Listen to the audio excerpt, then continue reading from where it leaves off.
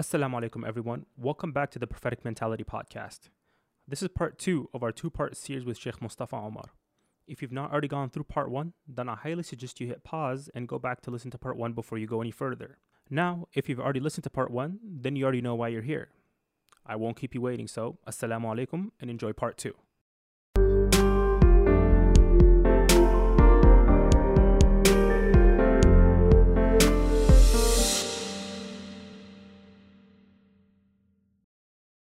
Alhamdulillah, yeah, things are going good. The reason, we wanted to bring you on was to talk about masculinity. Yeah. We know there was a seminar that happened in SoCal. This was, I think, middle to late of 2019, right? There was a seminar. Was it a seminar or the reclaiming masculinity? the reclaiming? Yeah, it was. Yeah, masculinity. I forgot when it was, but about a year or two ago. Yeah, about a year or two ago, something like that. And we wanted to kind of pull a little bit of that information and talk about that topic in general. Sure. I mean, I've said this before on the podcast, but the main reason I started this was due to my own confusions when I was getting married. Yeah. Right. Maybe it's because I didn't have too many examples in my life of what a man is supposed to be. I have my father, but you only interact with your family for so long. There's social media, there's entertainment. I'm spent majority of my time here in America growing up. So, and you're constantly learning and trying to adapt your thinking to whatever is modern and whatever people are telling you. So, all that stuff converges when I'm trying to get married, and all of a sudden I'm like, what the hell is going on? Yep. Yep. So as a Muslim, what does it mean to be a man? Let's just start. That's a basic question. Before we actually start, do you need a break? No, I'm good. Okay. Do you need a break? Oh, that's just making sure. Okay, we're good. I think everyone's good. Alhamdulillah. So what does it mean to be a man? It's a general question. Very general question. Okay. So the thing is, this idea. Okay, so biologically, we understand the difference between man and woman. Okay, everyone understands that part. This idea. Can we hammer in that point just for today's audience? Sure. So let me. I'm not even joking. I'm saying there biologically there is. Okay. You can play with gender, whatever, all you want, but. So let me tell you with my background growing up, right? My understanding of gender before I was, kind of practicing Muslim, my general understanding was kind of leaning towards almost like radical communist type of, understanding where there's only physical differences between male and female, but that's where it ends. Mm-hmm. Everything else is just a pure social construct. Okay, so I think, and that was in the 90s, right, when I was growing up. I think that's kind of becoming a much more common philosophy among people, is that their understanding generally is male and female, they have different bodies. Men have a penis, women have breasts, things like that. We have that understanding, a difference in hair, difference in, amount of body fat, and things like that. Musculature, broad shoulder, small waist, that kind of Exactly. So the physical parts, but outside of that, everything else is just a social construct. And all of that needs to be deconstructed. So the role of man in society, the stereotypes of, crying like a woman, toughen up like a man. Every single notion from men being in the military, from women being football players and construction workers and everything. Basically, anything that a man can do, a woman should be able to do, and vice versa. And these social roles have been enforced upon us through just these oppressive cultures, right? So that's kind of been my understanding growing up, at least conceptually. Well, if it's not practically. So the issue becomes, is this a correct understanding? And what really clicked for me in my understanding of Islam was two things. Number one is that from a purely scientific perspective, yes, we got all the physical differences, but then there are psychological differences. And if you have psychological differences which are grounded in biological differences, you have a very strong foundation that there's more than just physical differences. So what I mean by that, like for example, testosterone, okay? Guys have a different level of testosterone. What effect does that have on their psyche, on the way that they process things? There's objective research to show that the amount of testosterone that the average male is going to have is not something that's influenced by society. It's not a cultural influence. It's something that's built into people, right? So if that's built into people, that means there's a physical difference and there's a psychological difference. If there's a psychological difference, what role or what effect is that going to play in society? Now the whole argument of nature versus nurture, you have this nature part being made as well. So when you understand that, coming from an Islamic perspective, what does Islam say about all of this? Islam differentiates between males and females in many rules across the board. There's no spiritual differentiation, which is the most important aspect, right? So if a man does a good deed, a woman does a good deed, they're on the same level. Man does a bad deed, a sin, a woman does a sin, they're on the same level. There's not like, men's good deeds will be multiplied or women's bad deeds will be multiplied or something like that. There's no concept like that. That's the equality or part of gender equality, spiritual gender equality. But beyond that, if you look at the rules and you kind of deduce certain wisdoms, you see that there's a difference in where men and women are standing in prayer. There's a difference in women not praying during their menstruation. There's a difference in the inheritance amount that's being given. There's a difference in when they're getting married, who has the right to unequivocally or single-handedly pronounce divorce. There's a difference in who has to give mahar to the other person, dowry to the other person. So you look at everywhere across the spectrum, there's a difference between men and women. There's difference in the way that they're supposed to dress. The Prophet, peace be upon him, cursed people who try to imitate the other gender in their dress. So you look at all of these things and you're like, well, wait a minute. These are clear-cut rules from an Islamic perspective. These were not contextual to only the time, right? And if they're not contextual to only the time, what is the underlying rationality or rational basis behind it? It's pretty simple. It's not just that they're physically different. The psychological differences, which are proven now, manifest themselves in differences in the way in which they're going to be acting, the type of maybe role that they're going to be playing. And that's really important for people to understand because they're trying to redefine this idea of gender roles. What is a male role in society? What is a male role versus a woman's role in marriage? And again, these roles can somehow be adjusted, depending on the society in which you live, but there are constants. And the constants in Islam, because of the rules in Islam, it locks certain things down and says, here are the constants that should not change. And from those constants, we derive certain principles. And from science, we understand the same thing. We realize certain constants of, certain kind of chemical difference between the two is going to lead to a different behavior. It's very solid research on that. Those are constants we can build on. That's like the foundation of understanding masculinity or femininity in society. And what's interesting, so like fiqh-wise, Islamic law-wise, what if I'm the exception to the rule? What if I can drink my body? I had some weird gene. I could drink alcohol and never get drunk. Yes, exactly.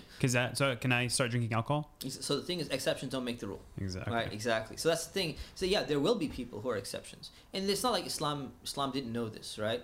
Muslim scholars had dealt with hermaphrodites. They call it hermaphrodites now. That's a politically incorrect term. Oh, it is? Yeah. You don't know. It's in the books not woke enough. Yeah. Wait. What happens if you have both genitalia? What's that? You've used the wrong term. So what happened? Hermaphrodites is a category. It's like a genus that encompasses plants as well. So what you're doing is you're talking about human beings, and you are actually using a term which is even used for non-humans.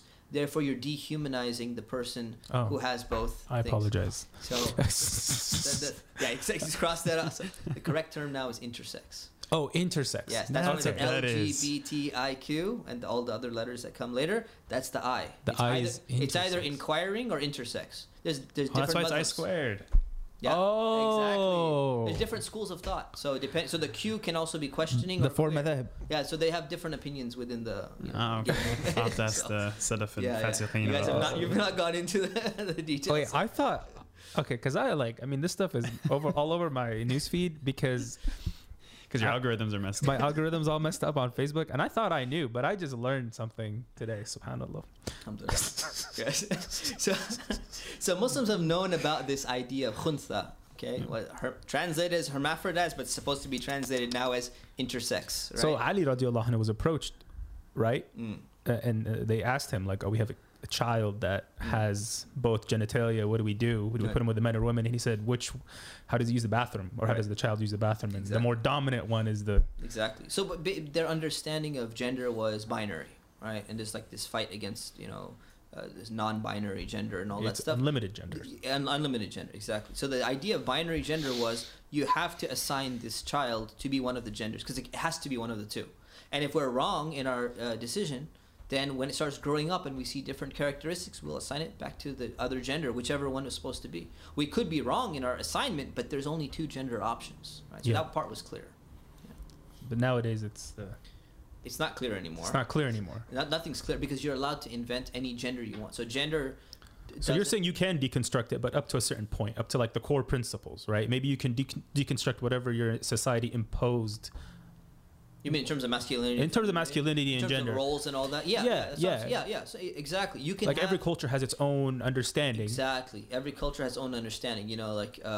Maybe women wear hats in some society and men wear hats in another society. It's going to be different. Men wear earrings in one society, women wear earrings in a different society. Right? Maybe male aggression has a different connotation to it in some society. Exactly. And that you can deconstruct that. Exactly. But at the end of the day, a man is supposed to be, you could say, the provider, the caretaker, the protector, whatever it is, right? Exactly. So there's certain constants that are there that are prescribed in Islam, mm-hmm. and then those constants have a backing rationally within our understanding of what human beings are. Right? So what are some of those principles, those core tenets? Islamic ones. Okay. Yeah, from an Islamic perspective, that's what we're trying to focus on. Okay. So from an Islamic perspective, let's keep it like colloquial level. This is like for the average college student. It's like, what am I supposed to be? How am I supposed to be as a person? Okay. Right. So let's say in terms of marriage. Let's start with marriage. Sure. Okay. So when someone gets married, the man is supposed to be the provider of the family. He's financially responsible for taking care of his family, including his wife and his kids. Right. So now what you have is very common to have what's called egalitarian marriage, where basically everything's supposed to be split 50-50. That means that husband and wife both work, husband and wife both take care of the kids equally, husband and wife both cook equally. It never works out that way, but that's the ideal conception of marriage, which means that they both earn independently and they both spend on the house independently, right? But in Islam, it's not that way. So even if a wife is working, man is still financially responsible for her. Because he's financially responsible for her, there's going to be other things that accrue. There's going to be a different sense of responsibility, different rights and responsibilities within the marriage in terms of being in charge of the household, in terms of making certain decisions that's for the security and the protection of the household. Mm-hmm. In terms of when he's inheriting, he's going to inherit a different amount than his sister's going to be inheriting. Because he's still responsible for possibly his mother or his sisters as well. And his own family, whereas his sister gets married, she's going to be taken care of. Yeah. So she's not financially responsible. So she's still getting money, but she doesn't need to spend that money on anyone else besides herself, right? Yeah. So when you look at Islam as the whole system, it kind of puts these things into context. Yeah.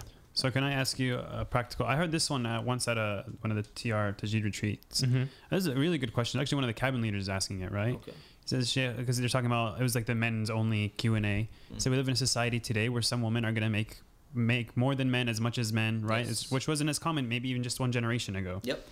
So he's looking, at the time he was looking to get married. He said, look, I'm talking to some women.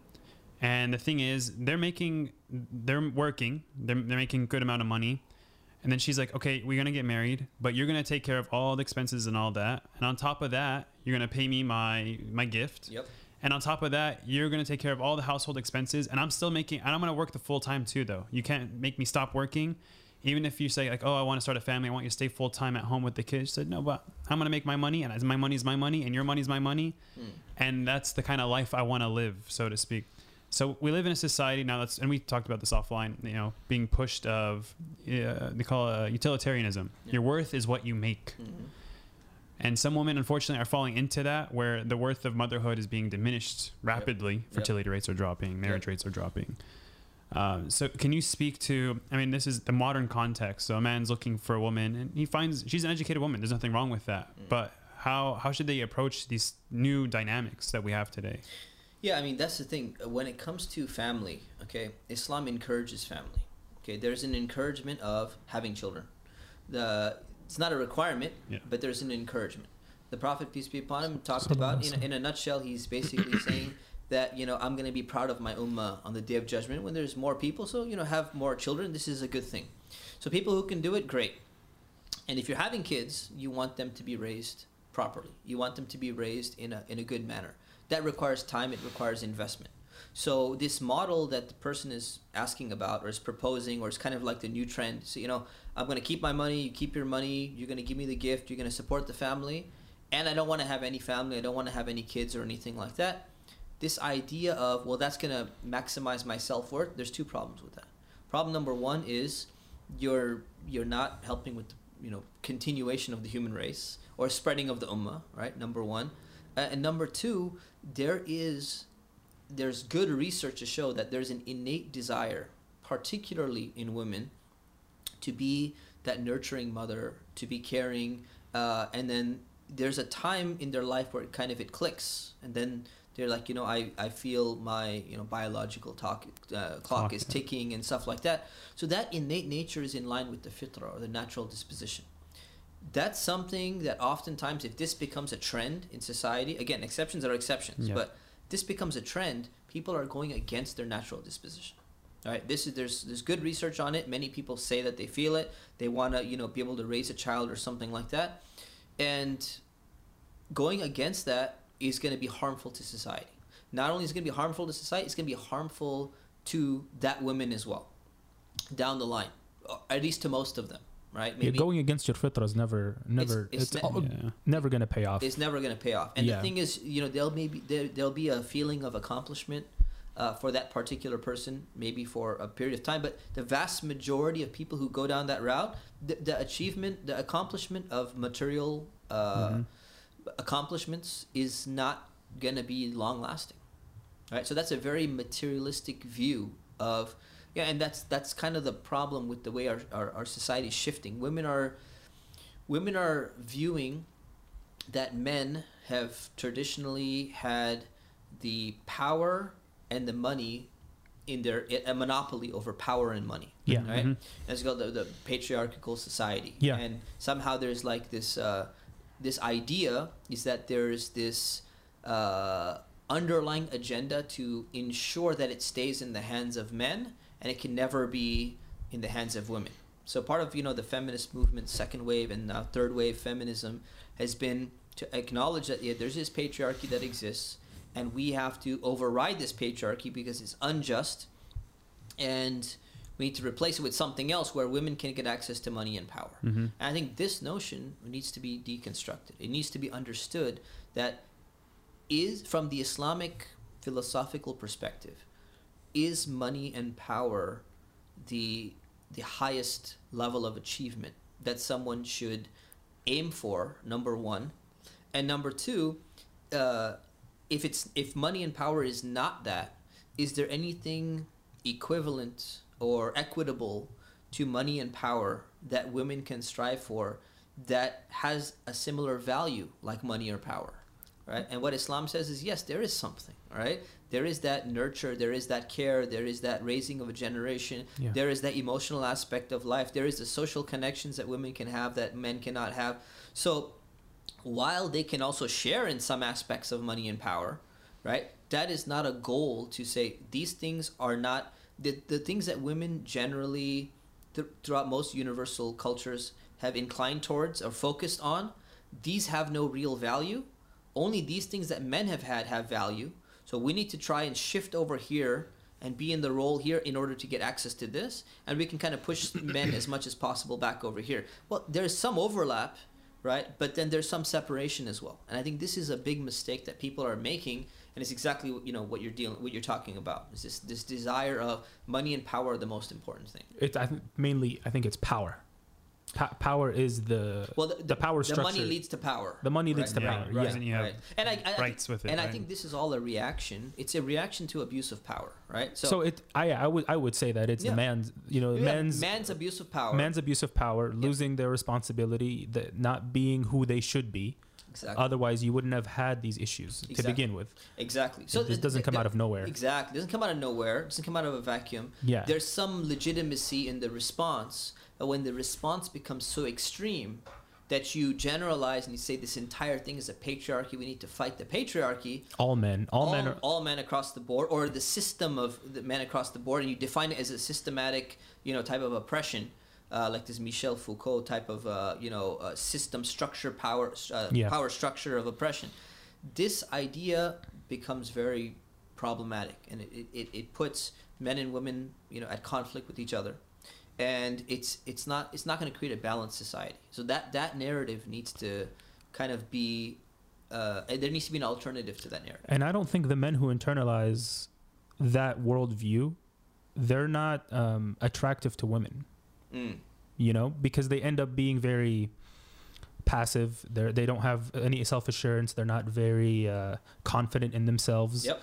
And at the end of the day, if this is something actually I heard from a matchmaker, they said, a lot of these women who are feminist, or they're very like into their career, or they're very strong in their person. I don't remember the exact words the person used, but when they're looking for a man to marry, they want someone who's actually one step above them in that regard. Like, they don't want someone who's soft and let them do whatever they want.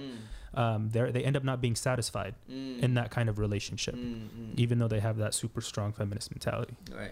Yeah. Interesting. Yeah, it's really sad because we also spoke about this. There should be value in a woman getting her education, college degree, all that good stuff. And then we should, as a society, we have to push it too. And the men have to value it and say, an educated woman raising my children is worth a ton to me, more than you making money. A lot of people are like, oh yeah, dual income, bro. That's what I heard a lot of guys would tell me. Dual income, can't wait. That's it. Like, yeah, but when you have that kid, you're gonna have a conflict if you guys didn't discuss it beforehand. Like, oh, you have to drop your career now. That thing where like dual income, no more dual income. And we've been living on dual income standards, and now we have to drop our standards, and just a lot of things can fall apart after that. Huge problem. Yeah, I mean, this dual income idea is what's happening in California. Majority of families are dual income. Yeah. To live here, it's difficult not to. But the reason why is because the rent is so high in California is because of the dual income, right? So people don't realize that. Most people have dual income, so now they can afford this type of rent. The people who don't have dual income, guess what? They're like, oh, well, my rent, my salary is going to be much lower. So that brings the housing prices much higher. I mean, that is an economical argument, but if you were to say something like that nowadays in the blogosphere, that would be very problematic. Why would it be problematic? Because you're blaming women. You're essentially saying that if women just didn't work, lives would, things would be cheaper. I mean, in the blogosphere, you're gonna get crazy. And you know who actually made that argument before you? Yeah. Elizabeth Warren. Interesting. Yeah. Interesting. Yeah, she made a similar argument. Okay. So that's you're safe, but someone had mentioned it to me, right? And when I first heard it, I'm like, that's that sounds very problematic. And then I just sat and thought about it, and he explained it, and I'm like, actually, that makes a lot of sense. I'm not saying it has to be the ideal situation. I'm saying if this is the ideal model, right? If this becomes the ideal, two things are going to happen. Number one, if they're having kids, assuming they're having kids, I mean, advanced countries like Scandinavia, Japan, they have very, very low birth rates. People cannot even get married. They're not having kids. The death rate is higher than the birth rate. Yeah, declining population. Yeah, major declining population, right? Yeah. But let's say they have kids. With dual income, how much nurture is there going to be for the kids, and what's going to happen to the next generation? So I mean, there is this concept, there's a concept of division of labor. Okay, there can be overlapping of labor like there is in any company, but there's a concept of division of labor in every company, in every field of life.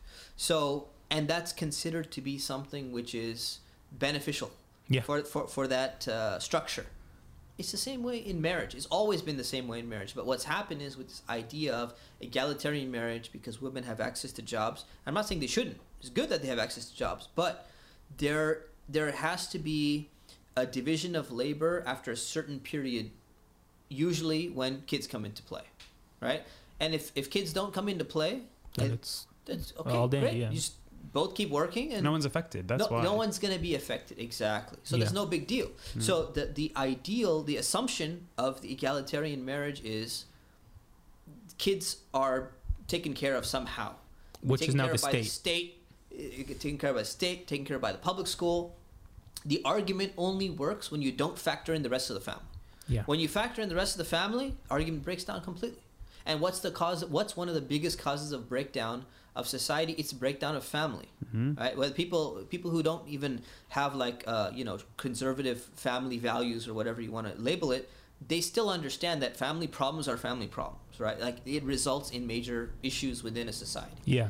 So that's what happened. That's why that division of labor is there, Mhm. and that's why that division of responsibility and rights are also there, built into Islam, because it fits into the natural paradigm. Everyone understood this. Most societies in the entire world understood what we're saying without even saying it. It's just recently there's this notion has changed because women have much more access to labor employment opportunities and jobs and education and stuff like that. And that access is not the problem. It's the career part that becomes the problem if family is going to be involved. Right? So the answer the answer is, well, everyone's equal across the board. Everyone should have the same rights and responsibilities across the board. Everyone should sacrifice equally across the board. Now, what is that really going to look like? Does that look like, okay, guy's going to go to work one day and woman stays at home with the kids. The next day, he stays at home. She's going to go to work. He stays, Yeah. You've never seen that that doesn't exist, right? So there's a hypothetical that people are saying would be the ideal, but that ideal really doesn't exist. It's not practical, and when people think about it, they know it's not practical. It's only practical when there's no children and no family involved. Yeah. And when I talk to people about like pre-marriage things, and they say, "Oh, what should I ask potential spouse?"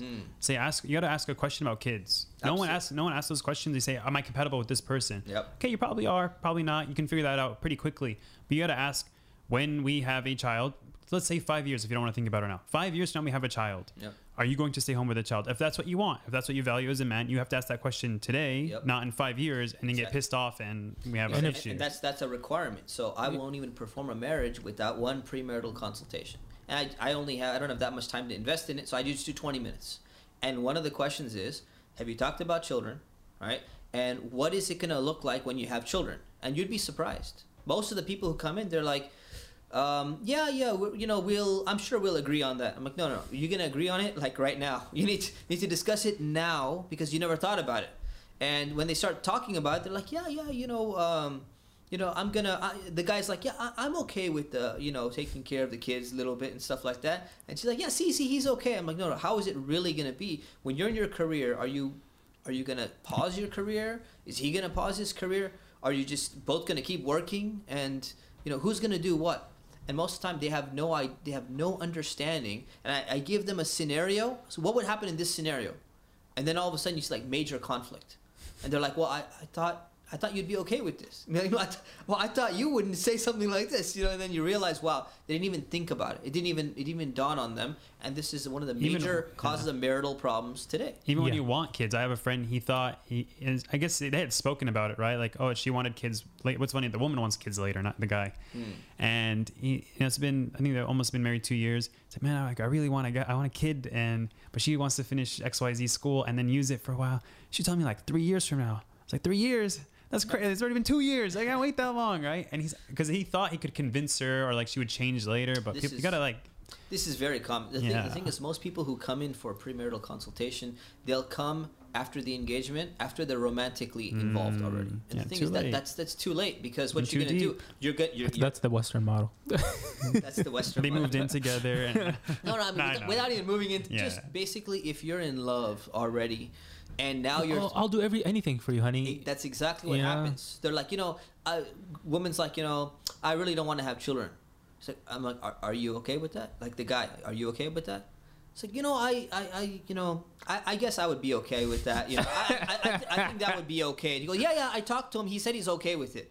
And I'm like, are you really okay with that? And the thing is, let's just say he's 19 and he's okay with it. He doesn't know. When he's 22, when he's 25, when he's 33, he may not be okay with it, Yeah. right? So what's going to happen in that case? Now you're going to have major setup for marital conflict, right? Yeah. So that's this idea. If this is not taught, and it's not being taught, if it's not taught, it's not discussed, what people's trends are, people are going to continue to have major family issues, and divorce rate will increase. Forget divorce rate. Family conflict rate is going to continue to increase, and that's not good for society at all.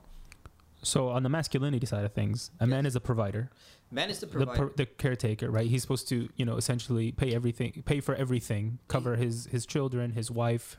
Pay for everything. They go out for dinner. Who's going to handle the check? It's obviously it's going to be the guy. Yeah. A lot of non-Muslim days split the check or something like yeah. that. No, this guy's going to take care of it. Car breaks down at 11 p.m. on the way back from a party, okay? And kids are in the back seat. Cell phone doesn't work. Who's going out of the car? Who's going to walk to the call box? It's the man. That's it. When something happens in the middle of the night and you got to go outside to check it out. Who's going to do that? It's the man. It's going to be the man. So it does. That's the expectation. Now, again, exceptions can be exceptions. Some women, I know someone will come along. Or black belts. I'm a black belt. I'm tougher than him. I could do like a taekwondo kick. I could take this guy down. Okay, you probably can. Maybe you're an exception to the rule. You want to volunteer to go down? That's fine. You can do that. Because at the end of the day, you're volunteering to go down, possibly go down. Exactly. So what is by mutual consent? So you can we take a pause? Because I think both cameras just went out. Absolutely. Bismillah, Bismillah. Let's just take a 5 minute. Let's do it. Yeah. Oh man. Sorry for that little intermission. We had some technical difficulties because, mashallah, this podcast is going on longer than we planned. Alhamdulillah. Where did we leave off? So he was talking about roles, and I want Sheikh ask Sheikh Mustafa this question. So a lot of times when they talk about roles in the household, they like to bring up the example of the Prophet ﷺ, which is a good thing, virtuous. You want to bring up the example of the Prophet ﷺ. Right.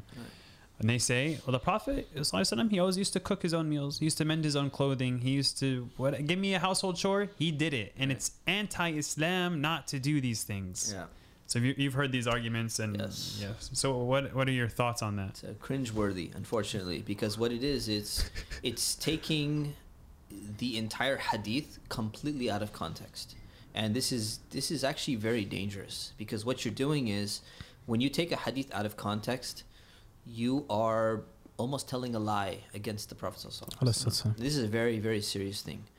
So the context of that hadith is really to indicate to people that the Prophet ﷺ did not think that any type of task was below him. Okay, you have to understand, he's a leader. He's a political leader. Political leaders, presidents and stuff, they have guards at their door. They have cooks. They have cooks. Yeah. They have people. The average common people cannot meet them. They don't do menial tasks, small little things and stuff like that. It feels beneath their dignity. Mm-hmm. So when this hadith is being reported, they're clarifying that the Prophet ﷺ was not an arrogant person. He was so humble that even though he's the Prophet, even though he's the head of state, even though he's a kind of political leader or king or whatever you want to call him, it was not beneath his dignity to do these type of tasks sometimes, once in a while, right? So yeah, he could potentially cook a meal.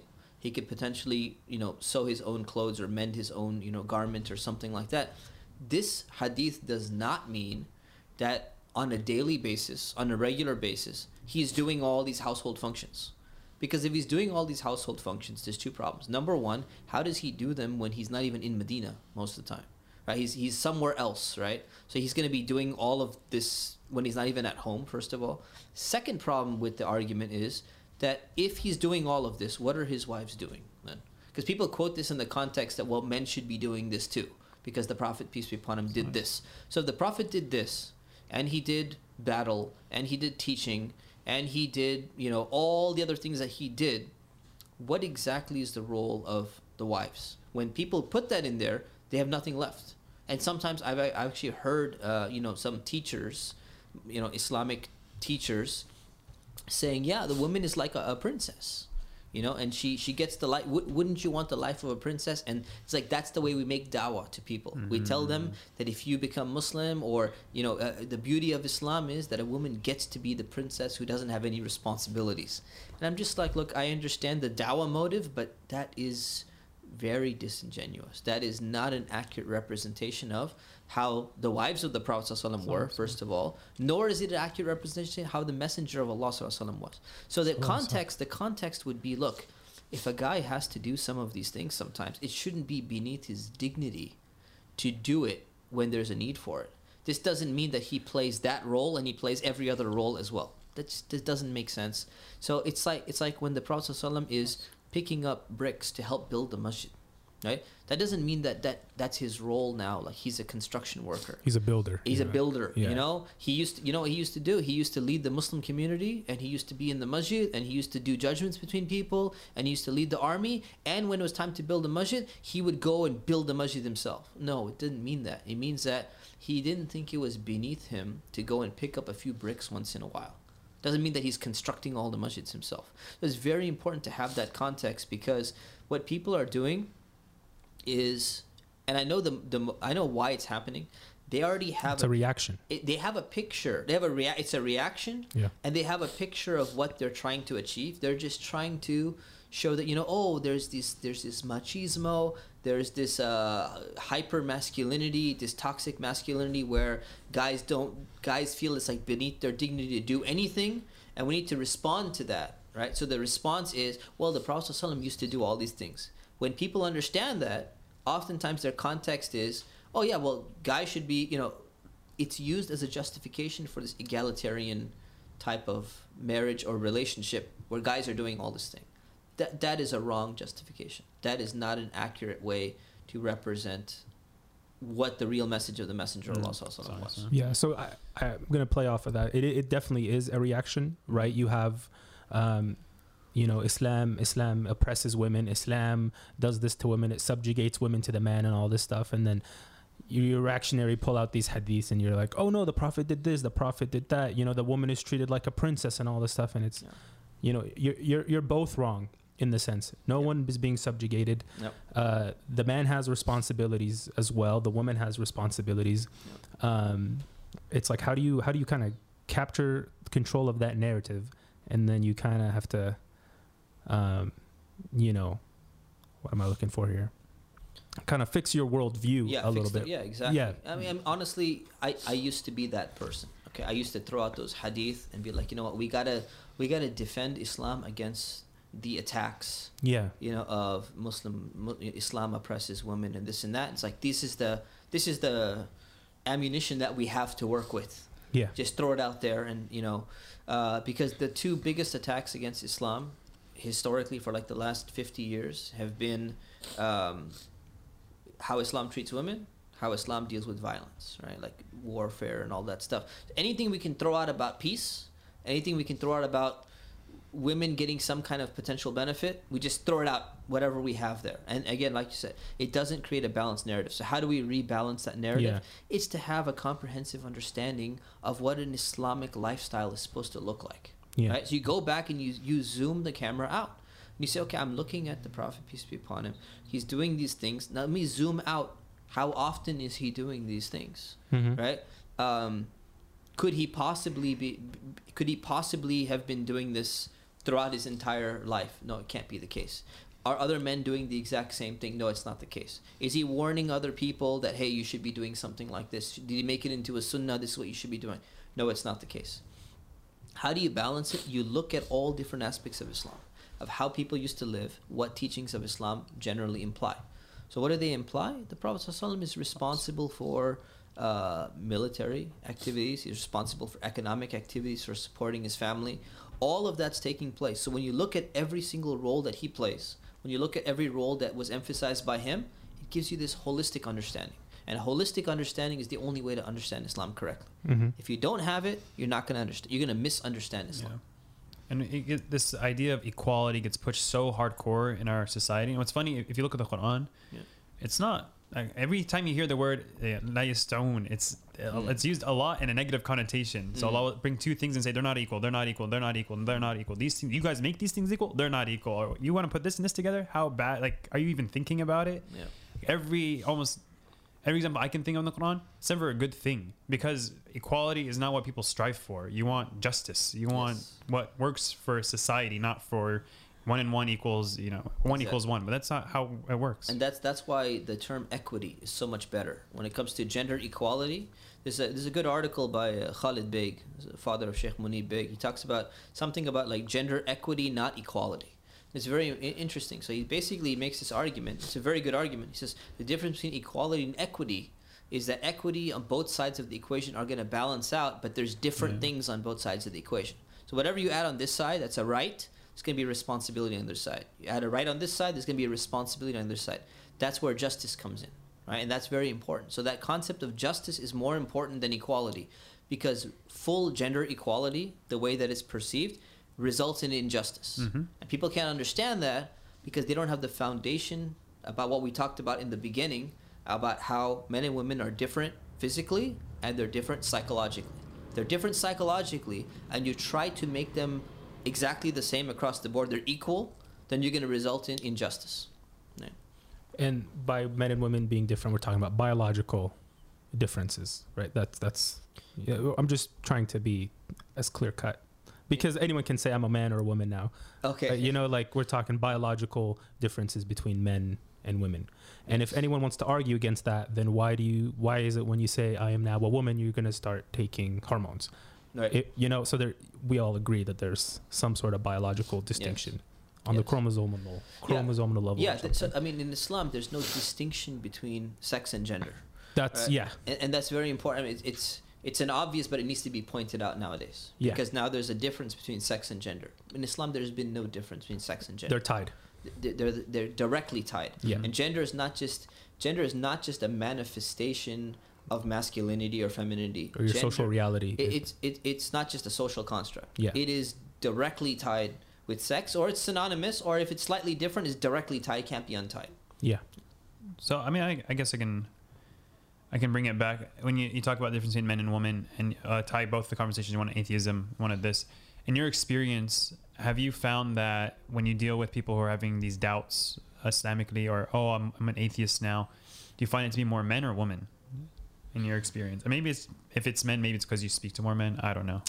Yeah. Hard to say, but I mean, in my experience, it has been more men. Why do you think that is? You know, I would say that atheism in particular seems to affect people who are in the hard sciences, and more men tend to be inclined towards the hard sciences. Yeah. In Scandinavian countries, when they try to go as equal as possible, where did the men end up? Exactly. In the STEM fields. Where did the women end up? Nurturing fields. Exactly. Yeah. Exactly. So there's hard evidence for that. Yeah. So again, it could be. I mean, women talk to me about all other issues. So to say that it's because maybe they don't approach me. I hear that all the time. They're like, "Oh, well, that's you don't know because women just don't approach you." I'm like, well, let me just clarify first of all.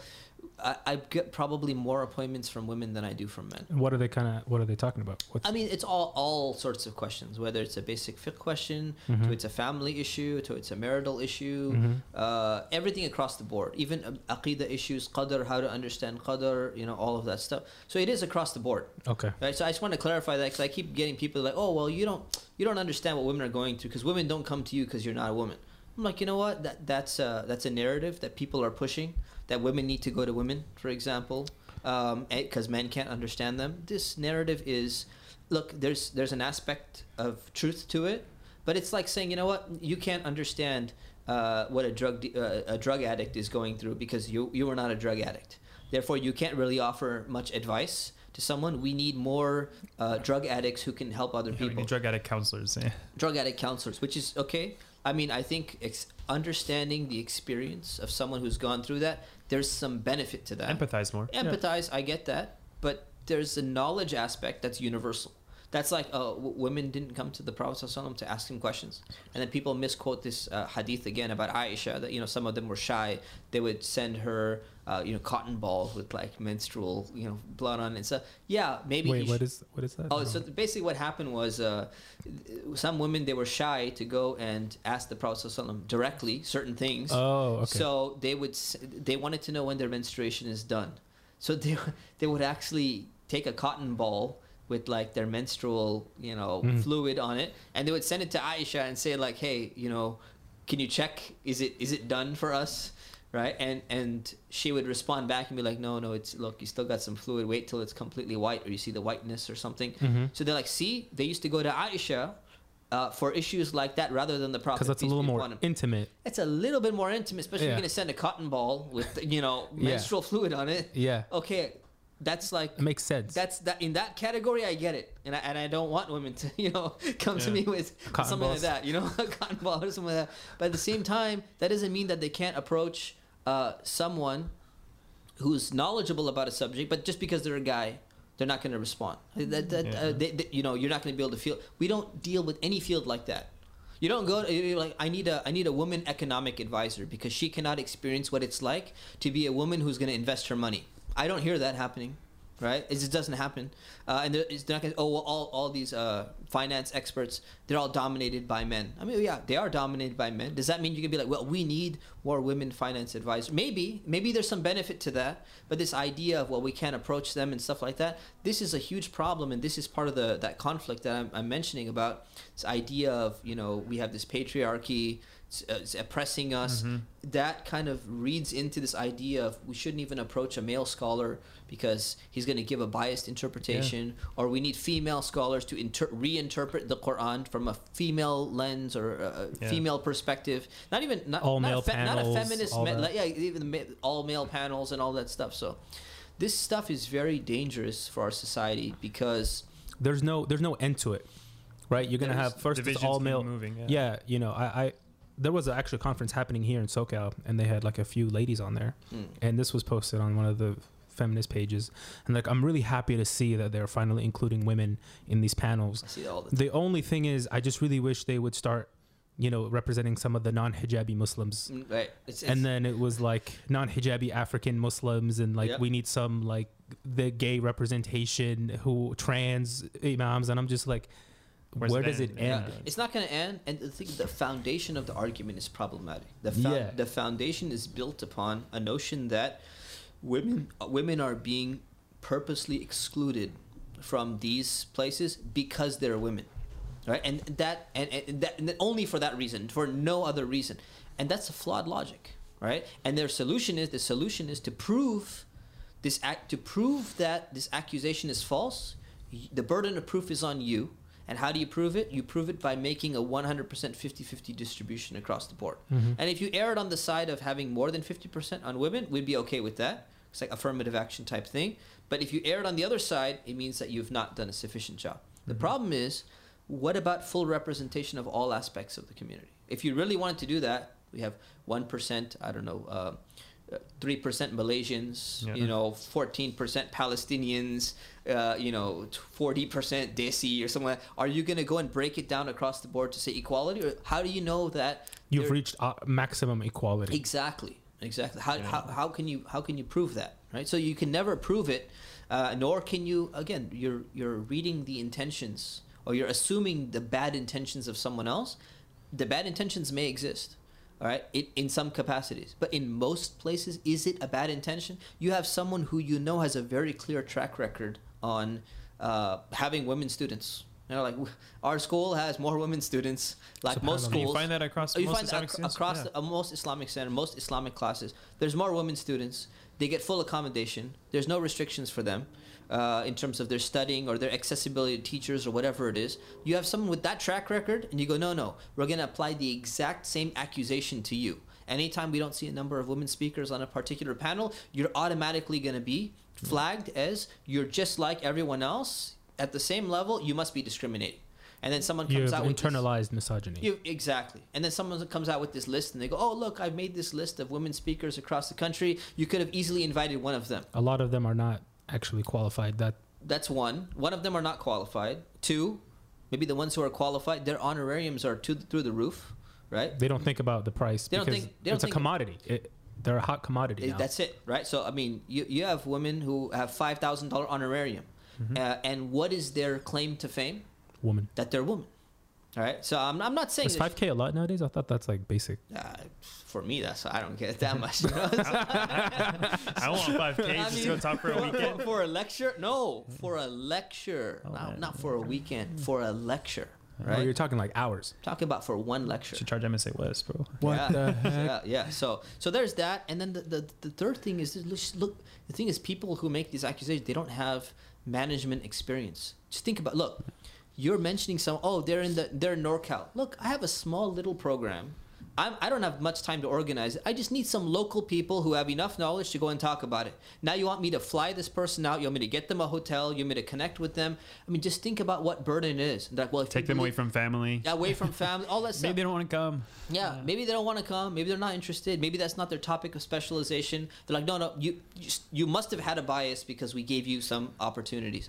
This whole narrative is becoming widespread, but it's very toxic. It's very, very dangerous, and it's going to prevent people from doing organizing good programs, because now you're just getting nonstop pushback. It's hard enough to get people to organize any programs. Now you'd be like, oh, you're the guy who wants to put some time and effort away on the side to go and organize a program for the Muslim community. Well, guess what? We'll put some red tape on it. Yeah. Like, great, thanks a lot. You know, like as if I And what's needed funny, that. if you talk to some of the women again invited, like I said, the Yafa, she was giving us an example of this, and she's saying, so she gets invited out. She's very articulate, mashallah. She has a base level of knowledge, and she says sometimes she feels very tokenized.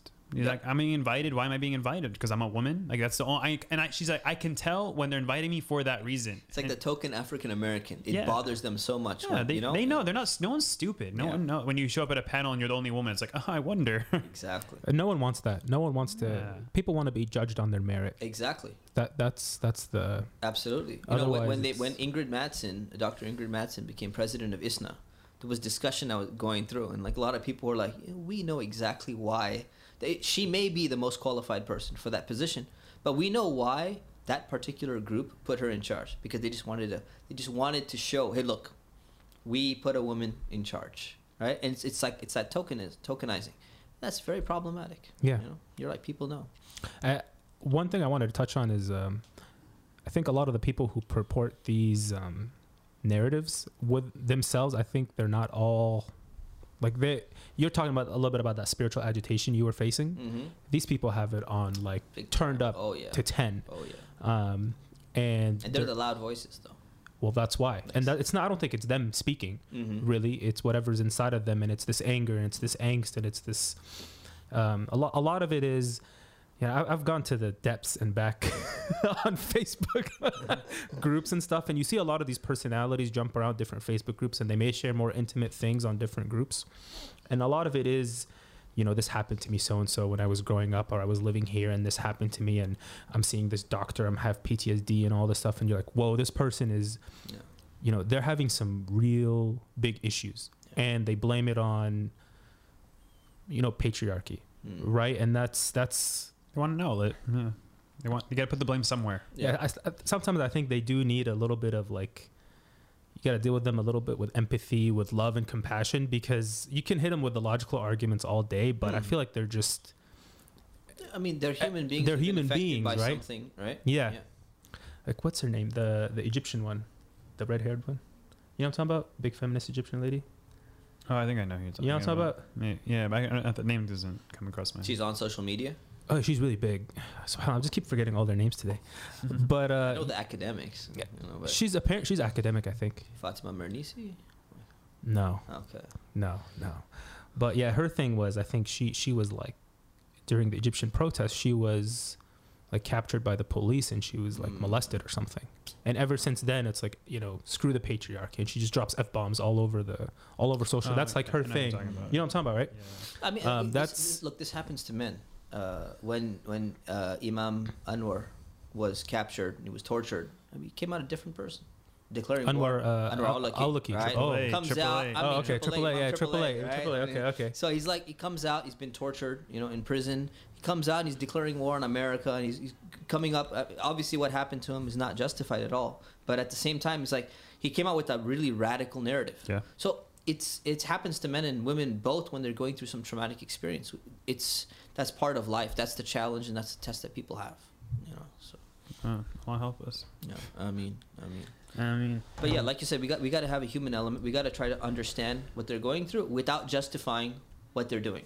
Mm-hmm. Right. So approach them and say, look, I understand what you're going through. It's very challenging. It's difficult, and I can sympathize / empathize with you. In some level, but at the same time, like there's a line that needs to be drawn. You shouldn't go beyond this and start saying things and preaching things that are detrimental to the Muslim community. What do you suggest for the Muslim male? right? Specifically towards men, right? You're dealing with these different narratives, and you're trying to reorient yourself. You know, before you're even getting married, this is for yourself as a human being, as a person who's trying to function in this society. What do you suggest for someone like that? I mean, I know for you, you know, you seem to kind of, even before you kind of went in, you know, studying Islam, you already had the idea of, you know, my intellect is the most important thing to me, and that's what I'm going to judge things by. I'm going to read, I'm going to educate myself, and that's good. You read the right books, and you have a little bit of sincerity, Allah will guide you. But someone who's completely lost, right? You know, where does someone like that, where do you start, you know? Yeah, I mean, you start always by asking Allah for help, right? You start and ask Allah for balance, ask Allah for guidance to see what is right and wrong when you're confused. And the second thing is you have to seek knowledge. There's no other way around this than to seek knowledge. So like you said, there's the trend that everything's becoming very emotion-based. Yeah. So if it's becoming emotion-based, that's not the way in which you make important decisions in your life about anything. You have to research it. You have to think through it. When you're thinking about some political policy, you read some research on it and you try to understand, okay, well, what are the viewpoints here? Same thing when it comes to someone who's confused about the role of males and females in society. Where do you draw the line between what is socially constructed masculinity versus what is toxic versus healthy masculinity? You need to start having conversations with people who are well versed. So we probably need like some good role models in your life. Need some role models. You need to do some reading. You need to do just self-improvement, and you will start to arrive at a balanced kind of fitra, like a natural perspective of where you should be. Yeah, and I think that's where people should start. Yeah, you know? I think that's definitely easier said than done. I feel like nowadays it's, I know. You know, even through college, I feel like they try to prolong that, you know, of being like a child. You know, the childhood phase is being prolonged even through college. I mean, the idea of a teen is a construction, right? It's a social construction that it's the 20th century phenomenon. Yeah. So for someone to, you know, you have to be willing to burden yourself with some responsibility to grow as a person. Yeah. I mean, on that note, I mean, that's part of what's contributing to the problem, is that people are growing up with very little responsibility. You know, at home they have very little, few chores, few things to do, and then when they go to school, you know, they're in a lovely environment. But school's really easy. High school is ridiculously. High school's easy. It's a joke. College is actually quite easy, depending on which one you're at. But most of them are. You look at the trajectory, the amount of hours that students have studied 40 years ago, even in Ivy League schools, is half. Today is half of what it used to be in the past. So standards have dropped completely, and schools are like they say universities are like those vacation places, those luxury resorts, basically. Yeah, resort. Yeah. And that's what it looks like. It's almost like a resort. It looks awesome, right? So if that's going to be your environment, what's going to happen? Your mentality. You're not going to learn very much responsibility. Yes. You know, you're living in a dorm, and maybe you make your bed, maybe you don't. Maybe you learn how to clean your clothes or something like that. But most of the students don't cook. Would you like sugar, Sheikh? Yeah, sugar, please. I think the first time I did laundry was in college. Yeah, I'm not proud of it, but me too. Yeah, the first time I did laundry, I bought two what's it called? Not detergent, but the other softeners. Yeah, I bought 2 fabric softeners, and I called my mom. And she's like, "What are you doing?" I was, "I'm doing laundry." She's like, "You bought 2 fabric softeners." I'm like, "Yeah, they smell nice." She's like, "This is not gonna work." And it's unfortunate because it's like my kids, or inshallah, like my son at least. I want to give him chores and all that, and I'm like, I never had chores. I made it out okay. I was like, nah, but it's gonna make a big difference. This idea of, I made it out okay and I survived. I hear this all the time, but this is not a good narrative. Yeah. And the thing is that if you just look back and say, if you look at the clear-cut research on what kind of being spoiled, how it leads to a certain type of entitlement and what effect it has in your life, that whole narrative needs to change. Yes. When I was in India, I had to wash my clothes by hand. I had no idea what I was doing. Right? I didn't know. By hand on the little rafter thing. Yeah, like that. Yeah, you have to wash it on there, and then you have to. So I didn't know how to dry. I didn't know how to squeeze my clothes. So I remember I had watched one of the Batman movies where like Robin is like squeezing clothes or something like that. I'm like, yeah, okay, I'm trying to squeeze these clothes, and I don't know how much you're supposed to squeeze. So I thought I'd squeezed enough, and it was winter, and I put my towel only one time. I put it up there, and it's just not drying. And it starts smelling, and I'm just like, what the heck is going on? And finally, I asked one of my friends for help. I didn't like to ask people for help. Finally, asked him for help. He's like, what the heck are you doing? Like, you don't even know how to squeeze clothes. I'm like, no, I don't. I barely know how to use a washing machine, let alone squeezing clothes. So I had like one of my friends actually wash my underwear for me, and it was Awais Namazi. And I'll never forget. I love the guy. I'm indebted to that guy for the rest of my life, But I didn't even know how to wash my own underwear, right? Yeah. And then when you learn it, you start to realize, man, this is how 80% of the world's population lives. And then you come back, and what you do is when you experience a washing machine, like in Egypt, I had a washing machine from the 1960s. It just like swirls the clothes around. It doesn't really do much, and then you dry them, on a rack. Yep. You appreciate that piece of junk, because you had something even less than that. Yep. And that appreciation and that experience is life-changing, especially for men. I think it's really important because some ideas of masculinity that we're talking about, masculinity was different before we had all this technology. There was a different role for men, and that role is shifting primarily because of the change in technology. It's not just change of philosophy, it's a change of technology. Entitlement, all that stuff.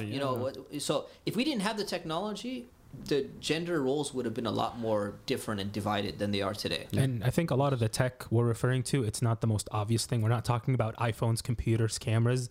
There's a lot of development that's going on around you. The whole tech development that allows you to be able to go to the grocery store and buy a steak, right? There's a whole tech field behind that. So your role as a a hunter gatherer, that innate role is no longer there. So how do you still act on that male energy? Like I know there's a huge Muslim population here in SoCal. They're a lot into martial arts. Yes. Right. I've heard Imam, I think it's Dawood Walid, not Dawood Walid. Yeah. Zaytuna. Yeah. Zaytuna. Oh, the Zaytuna. Yeah. And he also takes people out on like excursions for days. They go hunting with bows and arrows, and they live in the wilderness and eat berries. That's I think that's almost like we need to have our own version of Boy Scouts, right? Yeah. Or maybe just join Boy Scouts. That's not anymore. Now with the shift. There was that whole debate about the LGBT and gay They didn't let the gay guy in and stuff, and there was a lot of politics within Boy Scout. I mean, it's still good. Do they let girls in now? So that was the whole issue of that too. So it's shifting over. There's a big. It's like a battleground basically. Yeah. Boy Scouts is a battleground right now. Okay, never mind. But there's still benefit in what they do. So, I just wanted to throw that out there. Okay. Kind of like an Islamic version of a Boy Scouts. Right? Yeah, I feel like MCA I think has one in the Bay Area. They'll see them dressed up on Jama'ah. They'd come into the masjid all Boy Scouts. Yeah, I mean, in our masjid we have a Girl Scouts. Okay. I don't know why there's no Boy Scouts, but there's Girl Scouts. But boys definitely need it. I mean, there is a reason why, like, as men, we're not doing that well nowadays. They say, we're graduating not as much as women. We're, our grades are not as good. We're highest suicide rate, highest incarceration rate, most likely to commit a felony, a crime, most likely to be involved in aggravated assault. Like, all this stuff is not just happening because you're a man. There's part of it is because you're a man. Yeah, there's that male energy that if you don't know how to channel it, control it, nurture it, it can turn into aggression. That's probably why sports became such a big thing. If you think about it, it's an emotional outlet. It's a way for me to run as fast as I can and hit as hard as I can in these directions, and it's okay. It's accepted by society. Yep.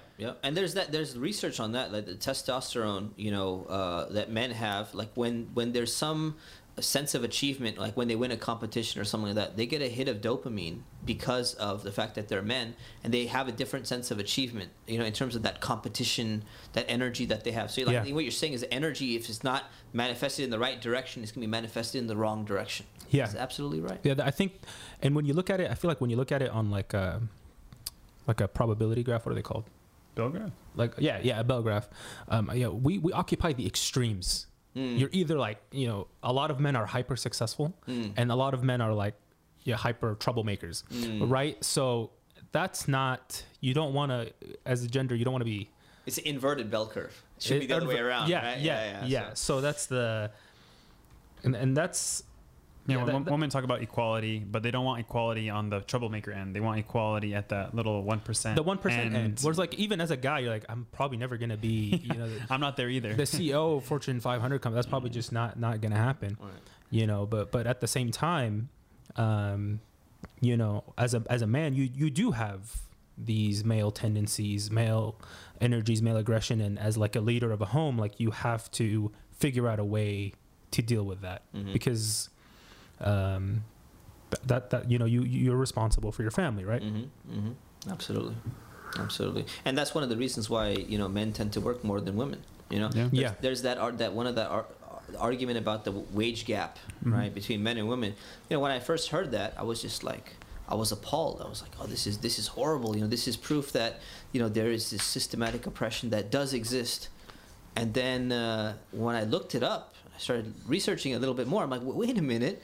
This data is completely skewed. It was a complete, what's the right term? It's like not only misrepresentation, it's like it's misleading data. There you go. Yeah. The data was aggregate take-home salary, not everybody. Not of everyone. So basically, the assumption, the way that it's presented is, okay, a woman engineer and a man engineer in the exact same field, working the exact same hours.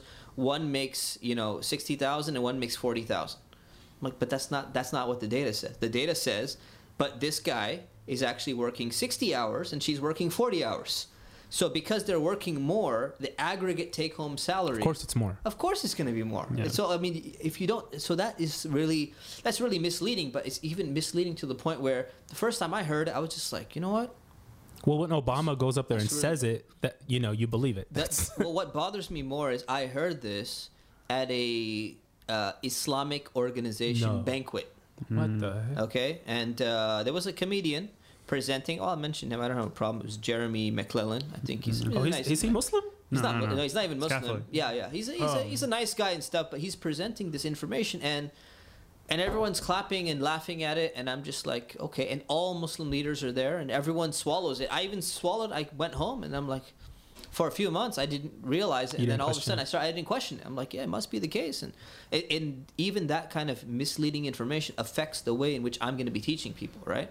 And then when I look it up, I was just so frustrated. I'm like, I was lied to, basically. This is a lie.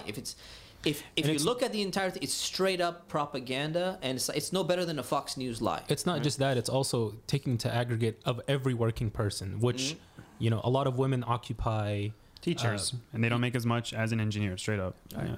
Right.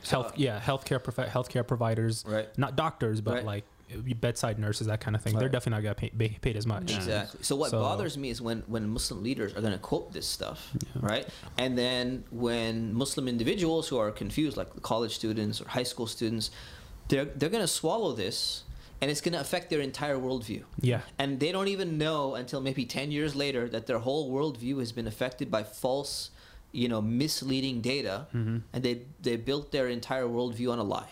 And they may have a family now. Absolutely. And now they're running into issues, right? Exactly. Yeah, and this data actually, the reason, if they present it as it is, and this is why you get people being pushed at, women, they don't want them to quit their careers and whatnot, because they're saying, the woman, why are they not working as many hours as the man? Because she has to go back home to her kid. And I think Vox, they actually like broke it down. So they did try and show why it exists. And essentially it's because a woman goes and takes care of her family more than the man, and the man's staying more hours. That's like, yeah, the man who I'm still trying to find a guy who's like, I love work. 60 hours a week. That's my thing. Yeah. I love corporate America. I love going in more hours, the better. It's Yeah. like, no one wants to do Nope. that. Nope. I don't understand this Even the mentality. most hardworking culture, I mean, Japanese, for example, Yeah. they're overworked. Suicide rate is extremely high. Even when you look at their society, the people are not saying that we enjoy working. That's why we work a lot. The expectation is that we're forced to. If we don't, you're the first person who's leaving that company. Everyone else is looking around at you like, oh, man, dude, this guy, he's only been here 3 years and he's leaving before the guy who's been here for 10 years. So there's this pressure that's there. People, who, like you're saying, people who think that, you know, men enjoy working all these long hours, I don't think that's the case. It's definitely not the case. Definitely not. We definitely. I mean, I know my purpose working. You know, like you work to provide. That's you it. know, that's you know, you may not. You don't have to be super passionate and love your work, but you have to be comfortable with it enough to Yeah. provide a halal means to your family, which Yeah. is your end goal as a male. Yeah. And well, that's another huge topic that you just reminded me of, is that this idea of males being the earners. That's a lot of men are not getting jobs. What do And, you like? Just they're not like not college degrees or just no. they're not- With after college, they don't know what they want to do in life. They're sitting around for 5 years, 10 years. They're not working.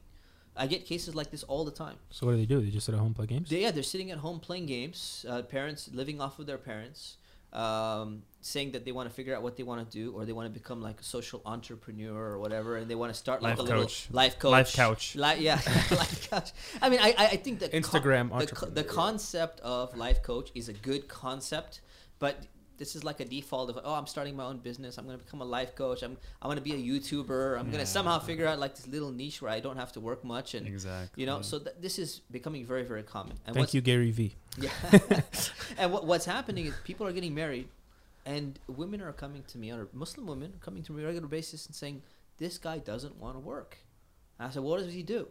Either he sits around, plays games, and his parents support him, or he's like, oh, I'm starting my own business and I'm exploring ideas and I'm coming up with, you know, the next big idea. And they're like, I can't live with this guy. And a lot of women end up getting That's really divorced, sad. and they have a valid grounds for divorce Islamically if the guy's not going to provide for them. Yeah. Then it's Right. It's really So, sad. so this is a huge problem, and it's partly because of like this defining of masculinity. If men have a clear-cut understanding that their role is the provider, well, you better get your butt out there and provide, right? Yeah. If you want to get married, I want to get married, you know, obviously guys like, I want to have sex and, you know, this and that. Okay, we get all that, but it's like one dimension that's of like a multi. exactly. You know, that's But you know, you want to do that, all that, good, but you got to do your role too. This is your role. Get out there and I provide. mean, it's You know, that's part of the society we live in, though, right? Like, you know, maybe as a male in a traditional society, that was like, you know, maybe you could say the reward of your hard work. You know, you get married, this is your family now, and you can enjoy this aspect of life.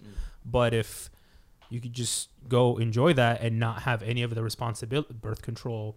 I'm not saying birth control is haram. I'm saying because it exists, there's no consequence of someone getting pregnant. And now if someone does get pregnant, you don't have to be responsible for it because you can just abort. abort.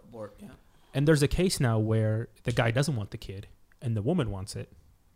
And the court is saying, okay, because he doesn't want it, he doesn't have to provide child support. Oh, interesting. Which is, from our point of view, that's Ridiculous. Of course. that's not Islamic Of at all. course, If yeah. it's your kid, you provide Absolutely. compensation. So Yeah, I mean, we're hitting this ridiculous point. It's got to be a tipping point. I don't know. I'm predicting with my no knowledge, right? 20 years from now, there's either going to be a crazy suicide rate or a religious renaissance. One or the other. Like, people cannot continue on this. They're going to be sold this lie of dunya, sex, whatever, money, career. Maybe even not even 20, 10 years from now, we'll hit the point where, like, you know what? That was all a complete lie, and I'm empty inside. So they either start killing themselves off Yep. or finding religion. One or the Yeah. other. I don't know where else we can go from here. the suicide rate in Western countries is up.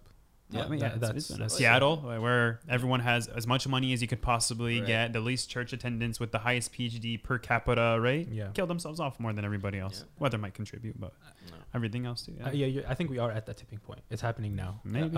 With the conservative Yeah. conservative right. Yeah, and I agree. It's gonna be one of the two options. Yeah. You know, because even this new age spirituality alternatives that people are going to, that's not sufficient Yeah. for most people. Right? Yeah. So it's gonna be one of these two. Meditation, quiet time, write Yeah. down 10 things you're thankful for. Yes, You'll exactly. feel better. I said this on another podcast, but I'll tell it to you. I had a guy, he was seeing a therapist for like a addiction he was dealing with, and the therapist told him, you need to sit with yourself 5 times a day and just complete quietness and reflect. And he's like, it's been great. And it's like, he's a Muslim guy, you know? And I'm like, what are you doing? You know, like, if you weren't getting that from your prayers, then that was... You've been cheated. You're getting your religion from a perennialist. That is bad news. Yeah, man, these things But, fall up. I mean, you see it everywhere. I mean, we talking about those career generals. So I work with a lot of orthopedic surgeons in my career. I want you to imagine, what gender do you think 99.9999% of orthopedic surgeons are? What gender do you think they are? I think they identify as men. They identify as cis men, yes. Cis men. Cis men. Yes, very He, me, whatever. I don't know the genders. Yeah, of course. Why is that, though? I mean, can't a woman be an orthopedic surgeon? No, man. These guys are breaking. It's like they're doing yard work. And you watch these guys, they come like, they go, crack. Come over here, smack as hard as they possibly can with a hammer. They are hitting certain implants into the body, smacking them out. So like, what am I watching? Is this surgery or is this like construction work? Wow. Yeah, but they just Murder. but I mean, it's just more natural. The men incline towards it, and it also takes way more time to specialize in these things. The women want to start a family, naturally, so they don't go as deep into these things, right? Yep. They might go into psychology. They may become a psychiatrist. Just as much specialization, but in a less physical field. I wonder why. When the opportunities are open to both. I'm a civil engineer. I've spent a lot of time in the construction field. I've seen one woman in my 5 years. My 5 years in the industry, I have seen one woman as a construction worker. And that's it. Yeah. And it's not like we definitely do need construction workers. Yeah. But that's, Well, I mean, the thing is, that narrative, that idea, that concept is just, it's anathema to people. It's like you cannot say that the inequality in the workforce is because of a natural inclination. But that's what it is. Yeah. But you can't say it. If you say it, then you're like, you know what? Oh, that means that women are not inclining towards STEM fields, or they're not inclining towards something else. That's like against the philosophy that is prevalent today. So, president of Harvard, a few years back, about 10 years ago, he was giving a speech, and he mentioned a statement where he goes, the reason why there's so many men in STEM fields and not women is because men tend to incline towards STEM fields. He got booed. Got booed in the audience. A MIT woman professor, she walked out. She's like, I'm appalled. It became a big news article and this and that. She goes, look, I'm in the field. Like, so somehow, like, the exception proves that, all of a sudden it should be somehow mixed. The thing is, the data on this is so clear. The research on it is very clear, but still there's a underlying ideology. It's an ideology, and that's what people need to understand. The ideology takes precedence over whatever research is going to show. The same thing when it comes to whole gender, different genders, and non-binary gender and all that. It doesn't matter what the research shows. it's the ideology. The ideology will trump everything else. Yeah. Right? And that's what's happening in California school system with the gender curriculum and all of that stuff. It doesn't matter if people are like, yeah. Can you tell us a little bit about that? I know there was a seminar a few weeks ago. Sure. Yeah. So what did they pass? They passed a bill. So they passed a bill that there's going to be a new gender curriculum inside California schools that's going to start at the age of kindergarten. No, pre-K. Actually. Wait, what? Pre-K? Pre-K. No. Pre-K. You're not even talking about cooties. No. And pre-K. Are you serious? Yes. So pre-K. Okay. Oh and my god. You can see which books are pre-K, which books are K, which books are middle school, elementary school. So the kindergarten books are basically like, there's like a book about a crayon. A crayon. The crayon is a pre-K level. It's a crayon, and the crayon is blue. Okay, it's got the Crayola wrapped around it, right? Yeah. But on the inside, it's actually red. And people keep thinking that it's blue, but it's actually red on the inside, right? And then they go and they present this whole thing, and they go, see, the real identity of this crayon was actually red, and you guys mistook it, and there was this pressure that was being put on there, and there was another crayon that was a mean crayon that was trying to push it on there, and books like that. And there's a ton of books, entire curriculum, and this is mandated to be read, number one. Number two, parents are not going to be informed that their kids are going to be exposed to these books. What And do you it- like? What? parents- Back when I was in school, I had to sign like a waiver for no. the sex ed. Yeah, not anymore. That's done. Forget sex ed. So gender ed is not something that you can just get waived. right? You have to you can go and file a complaint, maybe or maybe not. They'll let you out of elementary school, but once you hit middle school, there's no waivers. They're not going to inform you. The whole thing has just changed. So we're not only talking about transgender, right? That they have stories like, oh, this is Bobby, this is Mike, this is Jane, right? And then Jane is like a guy dressed up like a guy, but it's Jane. So they have the trans part of things, but they have something beyond that. In gender, kindergarten. So they're like, you know what? They straight up ideology says some people are male, they show males. Some people are female. Some people are both, they show both. Some people are neither, they show neither.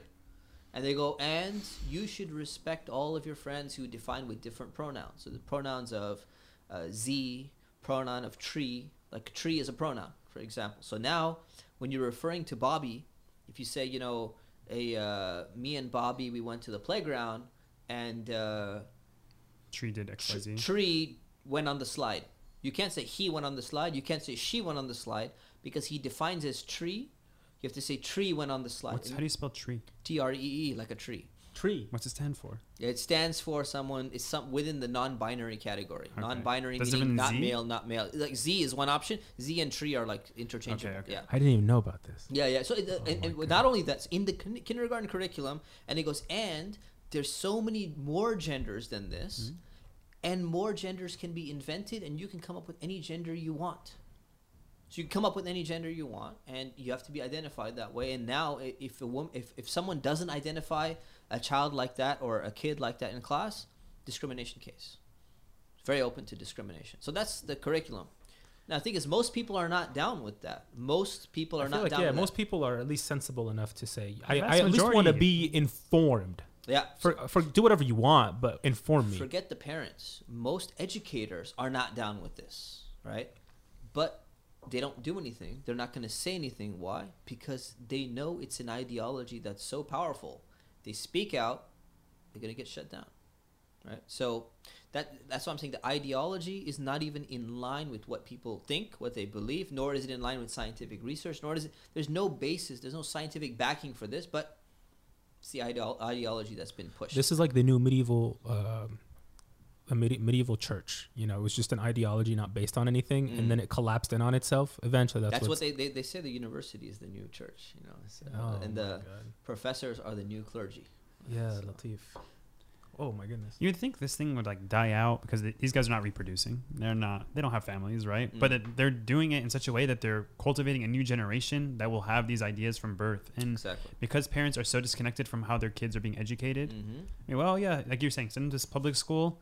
I got my free time. They're going to teach you, right? Good. Go get a job after that. Get married. Leave me by myself. And they're not realizing, especially the Muslim parents are not realizing. And because they're so, there's a fitrah there that you don't expect a system to corrupt your child. Like it's in you innately to say like, I trust the government to take care of my kid when I'm sending you and I'm giving you a trust with my child. So I get why. And a lot of them are immigrant parents. They can't connect. They don't understand. They can't even help them with their homework. Like, unfortunately, right? They can take care of them and do food and laundry, right? And that's what they do. Hence having the educated wife. Seriously, it makes such a big difference today. Like if your kid goes out and comes home and says, Mom, I need help with homework, and she's a quote unquote stay-at-home mom. Oh no, she can't get a career, but she sees this stuff. She says, I can help you get around this and explain it to you in a way that makes sense without you just eating it up. Right. Is this just public school or even? It's public school, homeschooling curriculum, charter schools, anyone that is getting any money from the government. Only private schools are going to be exempt for now. Okay, but with private schooling, they just have to get accredited, right? Because to be accredited as when a private school gets accredited, it's through a private organization. It's not through the government. Oh, really? Accreditation, WASC, Western Association of Schools and Colleges, all regional accreditation and national accreditation. Accreditation is not through the government. They're a private entity. I didn't know that. Yeah. So Islamic schools, like are Muslim? You guys accredited? CIU, no, not yet. Not yet. CIU, Okay. no. But our Minna Academy, the private school, the Islamic school, they're accredited. Okay. For their K through 8 program. Okay, it's through a private, IOK's K through 8 or K through 12 or whatever is also accredited. Yeah. Okay. So those ones, they're untouched. It's only if you take government money. That's It's only if you're taking government money right now. and if you homeschool, Homeschool, if you're taking government money, which usually you are with homeschooling, you get a little bit percentage of money to invest. Then you are liable, right? So what you do is, the solution that I was told is basically you take your kids, you put them on the slides, or you put them on the swings, and you read to them the curriculum while they're playing around, and you're like, okay, check the curriculum. They read it, sufficient. And that's it. But what's going to happen is it's getting bad. It's Canada, UK. This has been Canada was the worst. Canada was that's the what worst. started with Canada and UK, basically. Both of them almost simultaneously. Curriculum has been passed. But not only, when you're at home, you're going to read the book to your kids. That's one thing. Over there, teacher is going to read it to your kids. Going to put activities to emphasize that this is the case. Not only that, in Canada, they're bringing a drag queen, okay? A drag queen is like, someone who's dressing up, like cross-dressing, sometimes in like very weird, evil horns, all sorts of weird stuff. very demonic, Very demonic. They're going to bring a drag queen to come in and read gender books to children to brainwash them. They do that here. Public libraries will. They do it in the public library here as well. Yeah, Yes, exactly. There was like an issue. The guy wasn't wearing underwear, so he flashed all the kids when he sat down. Oh, man. But like the parents are bringing their kids. That's to what I'm saying. You So know, this is what are you what's doing, dude? Parents are bringing the kids, and it's just normalized. And the more people who are quiet about it, the more it becomes normalized. Yeah, that one, honestly, that one surprises me, because drag or cross dressing or man ladies as they're called in some, that was like the fringe of like, that was maybe like when I was in high school. Yep, it was complete fringe. Yeah. But what's happening is the concerted effort to normalize it. SubhanAllah. Right, and people don't know the history of it too. I mean, it's existed. Yeah, Ismail Royer. Ismail Royer? Yes, Ismail Royer. Yeah, he put like excerpts of a book on Twitter called like The Last Ball or something, and it's the LGBTQ manifesto. And in it they outline. Oh yeah. You know what I'm talking about? Imam Siraj sent it to me, and Imam Siraj. I'm gonna get in trouble just for mentioning his name. He's like, look, man, leave me. I keep doing what you're doing, but like. Yeah, Movie Invade told us about it too in a similar. The bouncing ball, or the blue ball. I can't remember what it was. I have the book actually. It's called like Reclaiming the Ball or something like that. Yeah, and it's their agenda from the 1960s, saying like this is how we're gonna be mainstreamed and normalized in society. And they even say like, drag, you guys are a little fringe right now, so we'll get you guys later. Just stick with us. It's like paraphrased. I mean, it's incredible just how they're pushing this, and it's weird. Like, if all the things are normalized, man, like this, how did this become it? It's called after the ball. There you go. After how America will accept. Exactly. LGBTQ. Yeah. I think it's 90s or something like that. Yeah, Early 90s. It's amazing. Yeah. It's well planned out. Yeah, it's well planned out. I think Muslims, we need to come up with something, like a book.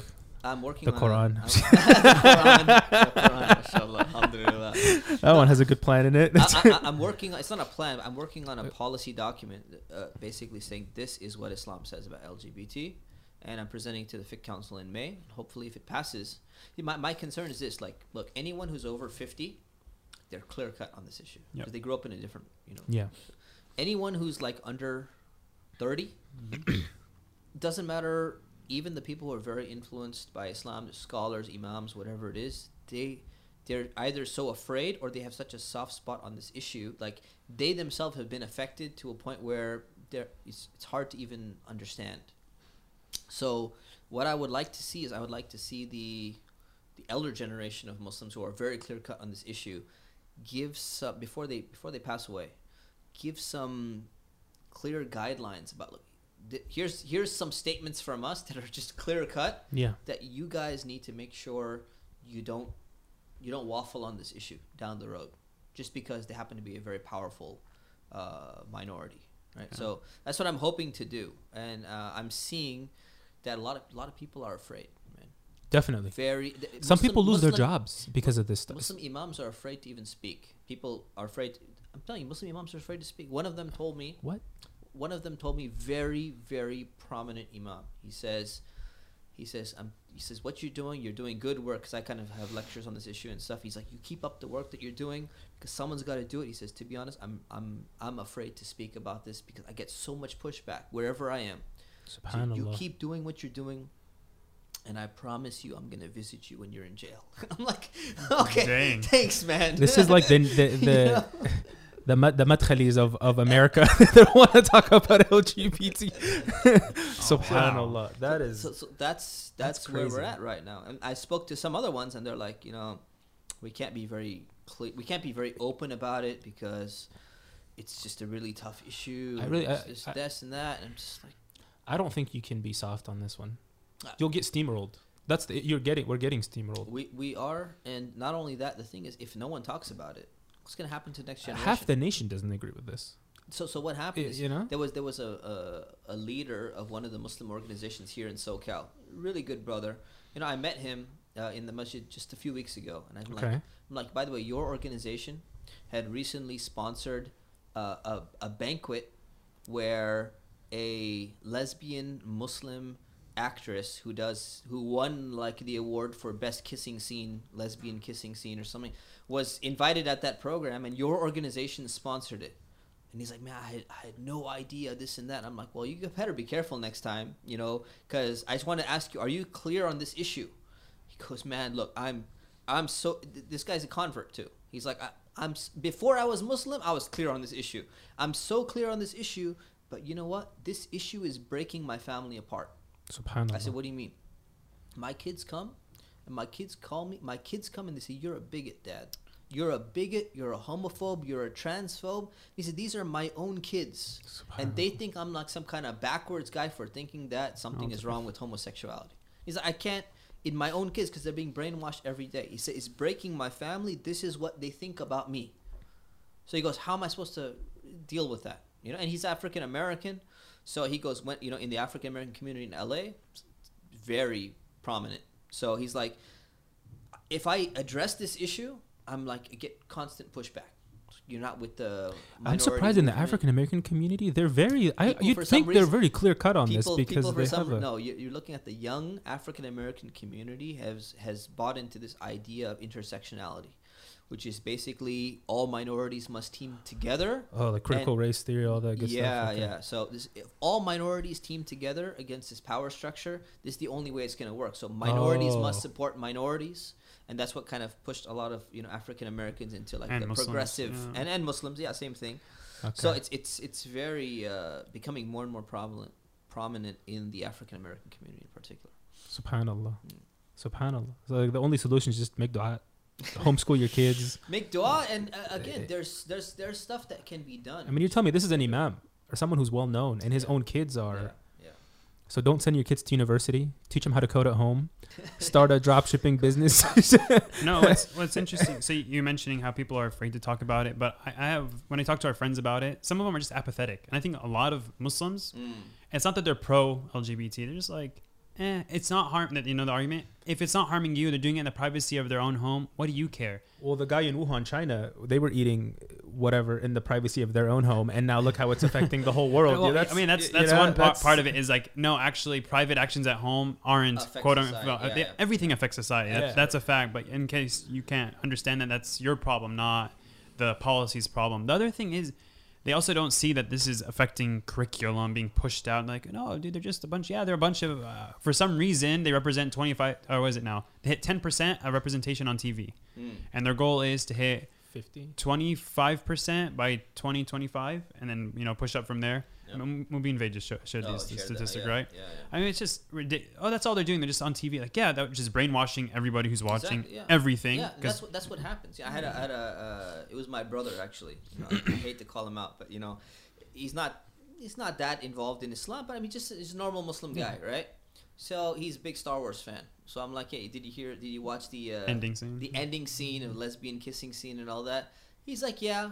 I'm like, what are your thoughts? He's older than me. I'm like, you're kind of a little bit older generation, somewhat. What were your thoughts? And he's just a random, average Joe Muslim kind of guy.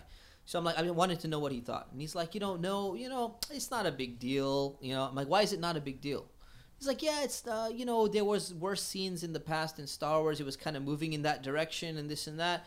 And then I had read an article about this that explained it this way. And I'm like, interesting. So you're basically just parroting exactly what the article was to downplay, why Disney put the scene in there, which is Disney is supposed to be like a kid's brand or whatever it is. And he's like, yeah, it's not such a big deal. So my point is that if they're affecting people who are even from that generation with every article that comes out or every explanation that comes out, every little kissing scene, every little step in that direction, yeah. Every step in that direction is to completely normalize it. And they're like, it's not a big deal. So what's going to happen? His kids, my nieces and nephews, they're gonna grow up watching this stuff. It's gonna be completely normalized. And they'd be like, well, I don't understand. If it happens in Star Wars and if it happens in this movie and it's it happens natural. It's natural. It's in the Arthur cartoon now. It's in the Animal Kingdom. yeah, Dolphins, yeah. whatever. Exactly. Yeah. And the argument they sound nice, right? They sound well packaged. It's natural. You're gonna tell me someone shouldn't act on something natural? I say, okay, look it. And this is one teacher put it. He's very into animal. He said, look, there's a guy. He has a family, and they wanted to have a kid. So the wife they conceive a child, and what's the wife do? Murders the husband, cannibalizes him, eats him up. The police come. She says, "This is natural. This is completely natural." Black widows do this all the time. Praying mantis all the time. Exactly. Natural. How are you gonna accuse me? Another man. He goes. He wants to marry some woman. She's already married. Murders her. Murders the husband. Murders all the kids and has babies with him. They come in. Natural. Lions do this all the time. Bears, he goes, you can have example after example. Exactly. Neglect the kids, leave them. Exactly. I'm a bear. What's wrong? I mean, Exactly. we can this whole nature thing. It seems so well packaged. It seems so innocent, but these arguments never hold up. You just have to look at example. I mean, the Quran's always telling you look around you, because you're gonna have counter examples to all this nonsense if you actually reflect on these things. And they're fake examples, anyways, because even the idea of gay gene and all that stuff, it was all a hoax. Yes. So even the basis of everything that's being claimed, it's a false basis. Yeah. So suicide rate or religious renaissance. I want to actually touch on Star Wars. Sheikh Abdul Hakim Murad. Yes. So he actually had a little tidbit about Star Wars and masculinity. So he's saying, in the old movies, essentially, you have the Jedi, right? They're trained since they're children, and they have to master I've never watched Star Wars, by the way. So I'm just speaking from what I heard. Right? An article that you had. Yeah, a very inexperienced. But I did watch. I watched the Disney reboots or the new ones. Oh, okay. So I didn't watch the 1, old 2, school. and 3. Okay. Yeah. So he's saying, in the new movies, Rey, the the girl character, she just picks up a lightsaber and all of a sudden she's amazing, right? She doesn't go through the process of having to learn, the Force or that kind of thing. And the male character is the one who's like completely unsure of himself, right? The star Luke Skywalker.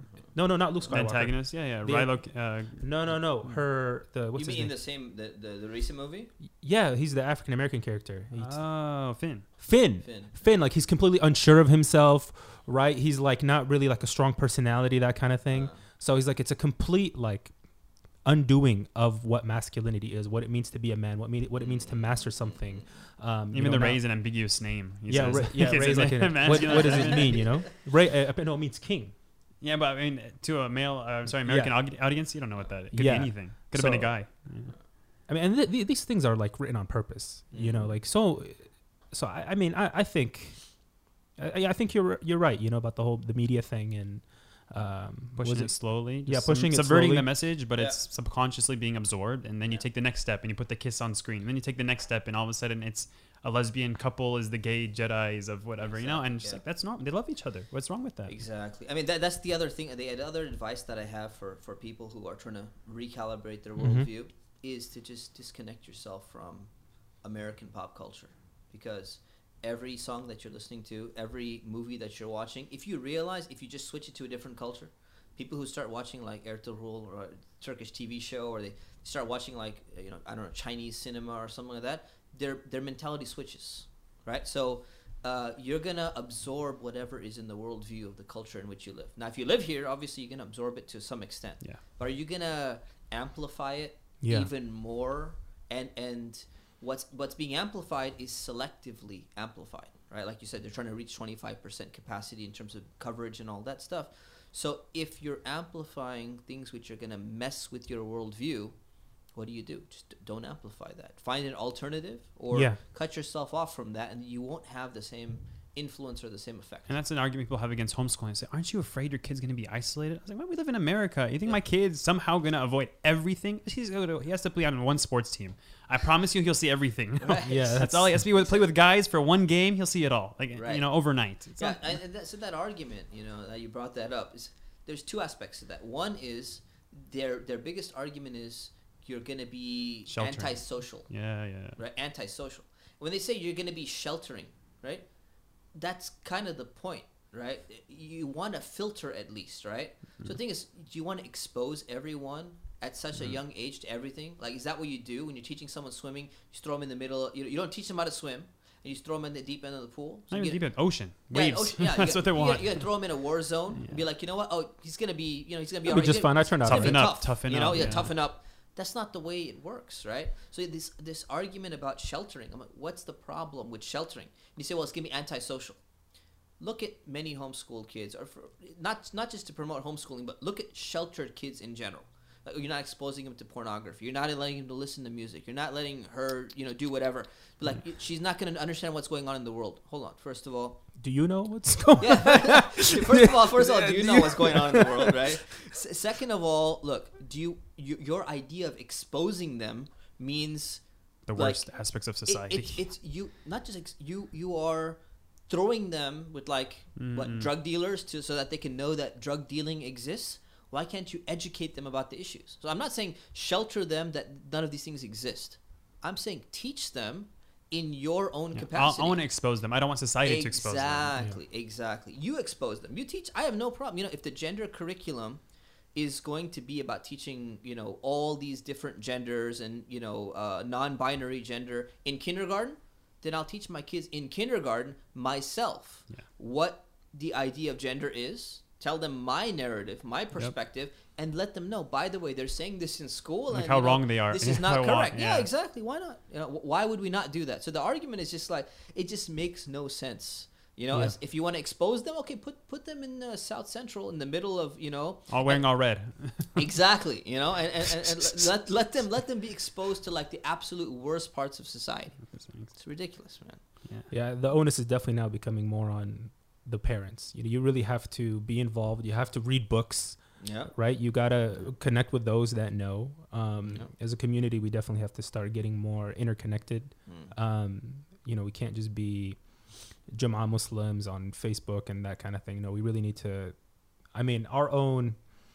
We got to start doing what the Christians are doing in America, right? I feel like they have way more cohesion. Evangelical Christians. Even Mormons. Those guys. And Mormons, Catholics. Catholics, yeah. very Yeah. have huge The institutes for these conservative things. ones, Yeah, They really have whatever they're doing it right, and they're doing it with sincerity. Because they understand the context. And Muslims are still waking up. They're still not understanding where they are. I think those guys are coming from the point of view like, oh, we got to reclaim our land, our country, so we got to do everything, Yeah. And we're But like, they we're know the just consequences. They know where this ends up. yeah. Yeah. I think we should probably end now because all the memory cards are full. Mashallah. We That exceeded camera's out. That one's out.